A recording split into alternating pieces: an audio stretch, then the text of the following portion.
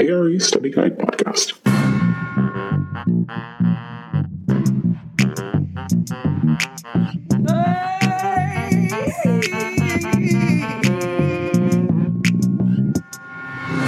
Hello everyone, welcome to the ARE Study Guide Podcast. Today we are going to wrap up our section on the construction and evaluation exam. So our final thing we are going to talk about is the project closeout. So I don't usually do this, but in this case I think the objective information that's listed in the ARE 5.0 handbook is really good at not just telling you what to prepare for, but it also holds information within it that I think is helpful to understand what the architect's responsibilities are. So the construction and evaluation exam has 4 sections, and the final section is the smallest section, only covering 7 to 13% of the test, and it's identified as project closeout and evaluation. And the first objective within the section is project closeout procedures. And in the ARE handbook, what it says is, as an architect, you will need to be familiar with project closeout documents, which may include warranties, record drawings, a punch list, and a final application for payment submitted by the contractor. You will also need to review the contractor's completed work and make determinations regarding the substantial completion and final completion of a project, and understanding the implications of each process. So I think that's important because by telling you the elements of the project closeout, they're also telling you what you're responsible for as an architect, which I assume the questions are going to kind of be geared towards. So let's review all of those items. The project closeout is the final phase of the project. When an architecture firm internally closes out a project, meaning they are no longer working on it, they need to make sure they keep their project records for at least 15 years. Obviously, that number could vary by firm, but good practice, keep all of your records for a project for 15 years. This is in case any litigation arises, any problems happen, you hold onto your documents as protection, and it's also in case the owner needs anything. If they want to do a remodel or match a paint finish or whatever other kind of information they might need from you, it's good to have all of that stuff in your records. Warranties will typically begin at the date of substantial completion unless otherwise noted in the contract. So the warranty is the warranty on the work. So the contractor has a 1-year warranty on the project typically. I don't know if it ever gets extended, but for 1 year after substantial completion, the contractor vouches that the project is complete and it performs to the standards it's supposed to. And if anything arises, if there's any issues with the construction within that year, the contractor will come and fix them at no charge. So that's the warranty period, and it typically begins at the date of substantial completion, meaning the date that the architect declares to be substantial completion is very important. Substantial completion. Substantial completion is when the project is complete enough to be used for its intended use. There may still be a few outstanding punch list items, but the building is able to be occupied. The building operations may not be conducted at full capacity, but they're at least able to partially commence. If the building is residential, substantial completion marks the point the building is habitable. If the project is just a core and shell project, substantial completion may not mean that it's ready for use, because the build out of the interior will happen under a different contract after the core and shell is completed. At substantial completion, punch lists are made of items that need to be completed or corrected. Punch lists can be very time-consuming for the architect to produce.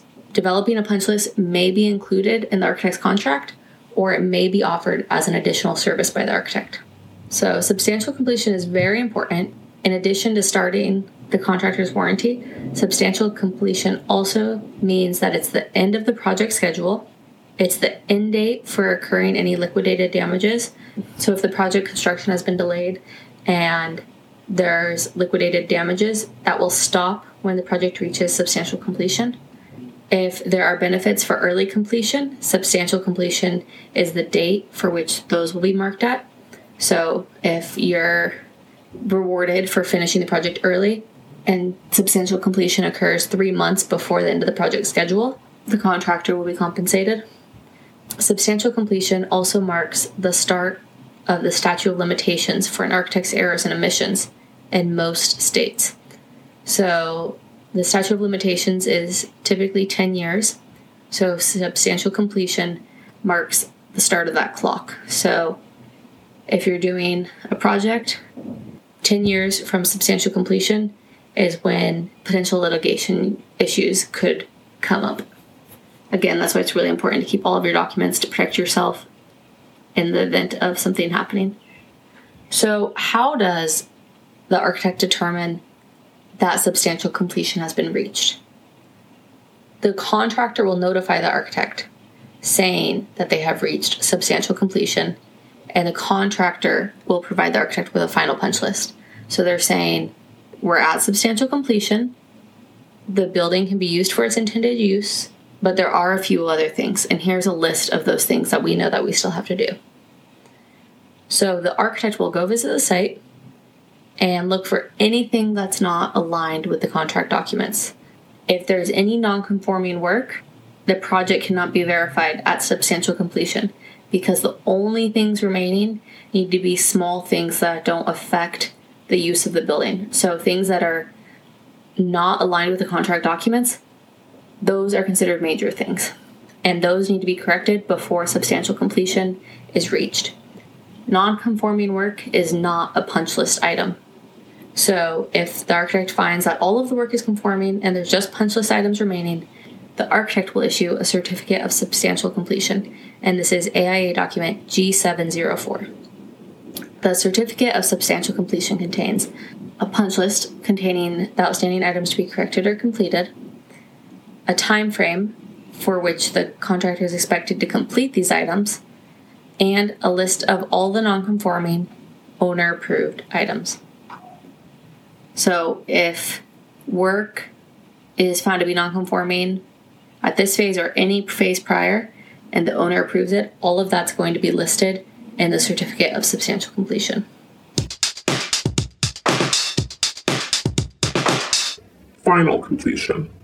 Final completion is when the contractor is totally finished with the project.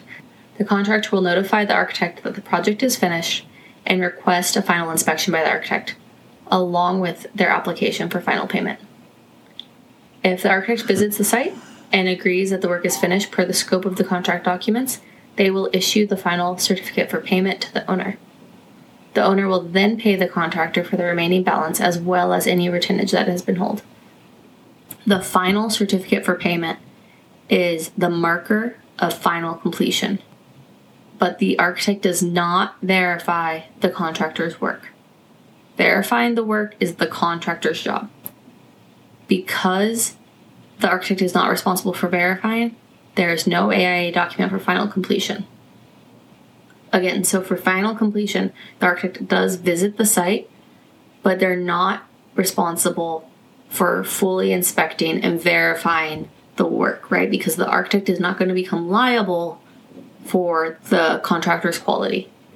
They're just verifying that the work that they see meets the scope of the contract documents, that they fulfilled their obligation, but they are not responsible for verifying things. The architect's scope typically ends when the final certificate for payment is issued. For the architect to work on the project after the final certificate for payment is issued is typically considered an additional service, unless otherwise stated in the owner-architect agreement. Within a year of substantial completion, usually closer to the end of the year, the architect will come one time to meet with the owner on site to do a review of the project. This is per AIA document B101 owner-architect agreement. In that document, it says that the owner can request that the architect make a site visit, and the architect does not get paid for this visit. It should happen within the contractor's warranty window. The architect needs to go make a visit, and if they realize there's anything the contractor should fix before that warranty window is up, this is when the architect can tell the owner of those things. And it's also really good just for the architect to review their project to see how it's performing. Is it doing what they thought they would? Are the users using the space like they thought they would? Are the occupants happy in the space? It's one thing to design something and you think you know how it's going to work, but then when you actually build it, the way that users interact with it might be really different. So this visit is really beneficial, not just to the owner, it's also really beneficial for the architect. So moving forward, they can make corrections in their designs, knowing the difference between how things are designed and how they actually get used and operated. And of course, a good savvy architect will do a post-occupancy evaluation. And those will typically happen 3 to 6 months after a building is occupied. And this is where the architect can survey users to find out if the building is meeting the program requirements. Things like, are the light levels adequate? How's the thermal comfort? What's it feel like to be in the space? Are the users satisfied? Is the owner satisfied? How are the acoustics? Things like that. You can survey the building users, of course, if the owner permits you. And this could be used to make adjustments to the building. If it's things like thermal comfort and light levels, those are things that you can hopefully fix. And then things that you can't really fix because they're more permanent, like the layout doesn't really work. It's really good for the architect to know moving forward so they don't keep making the same mistakes on their future projects. That's a good rundown of the project closeout. And that also wraps up our section on construction and evaluation. The next section we are going to dive into is going to be practice management. As always, if you have any questions, comments, or concerns, please reach out to me at AREstudyguidepodcast.com. All of the information that I go over in the podcast, I am directly pulling from the study guides, and there's so much more within the study guide itself. Just looking at the construction and evaluation one, because I have it up right now, the guide itself is 142 pages. So obviously, I'm not going to read you all 142 pages in the podcast. So if you want all of the information, you can get the study guide very affordably on the website, AREstudyguidepodcast.com. And if you are taking your construction and evaluation exam soon, I just want to give you a couple more tips. Make sure that you review the AIA documents B101 and A201. Again, if you get the study guide, you're in great shape. You can just review the notes on that are really thorough. You can also just read them yourselves. Give yourselves probably extra time than you think to read them. I found them very boring and they took a little longer to read than normal text. They're free on the AIA website. Just search AIA document B101 on Google, click the link, and then there's a preview button on the AIA website where you can read it. Also for this exam, review construction details. So this is construction and evaluation. So you're thinking about when things are being built, are they being built correctly? And as architects, we're always concerned with water. And so on the exams, they're also always concerned with water, right? It's a really big part of our practice to make sure that we do these details right. So look at Building Construction Illustrated, in particular chapters 3 and 7, and really try to understand the concepts of waterproofing, insulation, foundations, and excavations. And I think with all the exams, but definitely with this one too, review ADA requirements, egress, fire ratings, occupancies. I think in general that goes for all of the exams. That's a big part of the ARE exams, is knowing the egress requirements and ADA requirements, fire stuff. They don't get too nitty-gritty on these details. So don't go crazy like the little stuff, like what is the height for the bottom of a mirror? And I hate to say that because maybe you will get that question. That's not really the kind of stuff they're concerned with, right? Because like if you put a mirror at the wrong height, is anyone going to die? Is anyone going to be that uncomfortable? I mean, it's not good in real practice. Like if you're designing a bathroom, put your mirrors at the right height. But for the test, that's not really the kind of stuff. It's about the big stuff like the clearance for a hallway, because that kind of stuff could have a disastrous consequence if your hallway is too narrow, if you were even allowed to get a building permit, if it was an oversight by the building department or whatever. But I think about that. It's like about the safety stuff, or like think about someone in a wheelchair going down a sidewalk on the curb ramp, down across the street on the crosswalk. What would that slope of that curb need to be? And like, what are the safety features for that curb? Or on any ramp, what's like the maximum slope? Because if a ramp is too steep, what if someone's not expecting that, and then suddenly they're going way too fast and out of control, and then they like hit a car or a wall or something? So it's all safety stuff, like the height of handrails, like all this stuff is really, really important. And ultimately, we don't want to hurt anybody with our designs. So really good stuff for us to know anyways. Things like, how wide does a handrail need to be? We always need to look at that in real life. Like, right, we're always drawing those details for our drawings. But for the exam, I don't think that's as important. Again, I would hate if they ask you that and you're like, I didn't study that because Lindsay told me not to. But think about what's important for safety. If something could directly injure or like endanger our occupants, those are the really important things for yourself and for the exam to study. Because if you just try to tackle the whole building code, you're never going to have time to take all the tests because you're going to be reading for a very long time. Okay, sorry to digress as I was wrapping up, but I hope that's helpful. And as always, you can reach out to me with any questions and I will do my best to answer. I'm kind of just like you guys. I have now completed all of my exams, so I guess I have a little bit of insight, but for the most part, I am just like you guys. I am just studying and just trying to do my best, and still really young and green at this. So yeah, I can help you to the best of my ability, but I am definitely no guru, definitely no mentor. Yeah, just a student trying to get by. And I don't think I've told you guys this in a while, but I just want you to know that I think you're amazing, and I'm super proud of you for working so hard. I know that when you're taking these exams, it's a long road without much gratification. You might take an exam and pass, and then you have to wait months to take another one while you're studying. And then you get like that hit of dopamine, and then you go back into the fearful, crazy state of studying again and thinking, will I ever finish this? And just know what you're doing is really great. Like, not many people do this. There's really not many professions that make you work this hard, and there's really not many professions that are cooler than ours. We have a really cool job.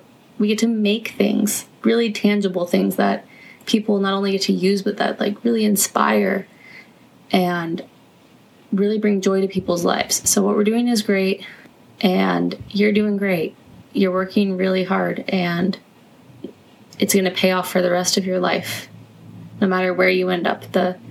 Just the fact that you worked so hard for something that you're going to achieve, that's tremendous. And now that I have actually finished all of my exams, I just want to say, don't feel rushed to get to the finish line. I think it took me about 1.5 years to take all of the divisions. Keep in mind, I also got laid off during COVID. So like the first 3 months, I didn't have a full-time job. So I had a lot of extra time that you probably don't have. But now that I've completed it all, I realized, oh, it doesn't actually matter. Like, nothing's changed in my life. I'm super happy that I completed it, and I've learned a lot in the process. But now I realize I probably didn't have to rush it as much as I thought I did. My husband is a licensed architect, and it took him 5 years to take the exams. And his parents were like teasing him about it. And that kind of, I can't say it inspired me, but it kind of made me think like, oh, I don't want to be teased for taking so long to finish these exams, right? What do other people think? But in reality, these exams are only for you. It's not for your boss. It's not for your friends. It's not for anyone. It's just for you, so that you can be a licensed architect and you can do with what you want. But even like once you're licensed, it's not like you can instantly just start winning jobs left and right. Like, I have literally one project I I can do when I'm licensed, or two. Okay, I have 2 projects, but like, I'm not in a rush to do it. There's no rush. I think maybe a few of you have a better reason to be rushed, but take that pressure off. Don't put a time constraint. Don't tell yourself, oh, I have to finish all the exams in a year, or these have taken me too long. Like, it doesn't matter. It's all for you. And if setting an unrealistic time constraint on yourself is going to stress you out, then I would probably say that's not worth it. Because why be miserable? Why not just enjoy the process, and why not spend the time so you can actually learn more? If you're rushing through it, are you going to really remember all this stuff after the test? I can tell you I didn't. I've already forgotten most of the stuff, especially for the exams that I was cramming on when I only gave myself a month to study. So it's up to you. You take it or leave it, but my advice is to be a little kinder to yourself and don't feel afraid of anyone judging you for taking too long. This is just about you. No one else's opinion matters in this scenario. These tests are only for you. Make the most of it for yourself. Get out of it the most you can for yourself. Okay, sorry to digress to such a degree. So we are wrapped up construction and evaluation. I will see you on the other side whenever you are ready to recommence. Bye.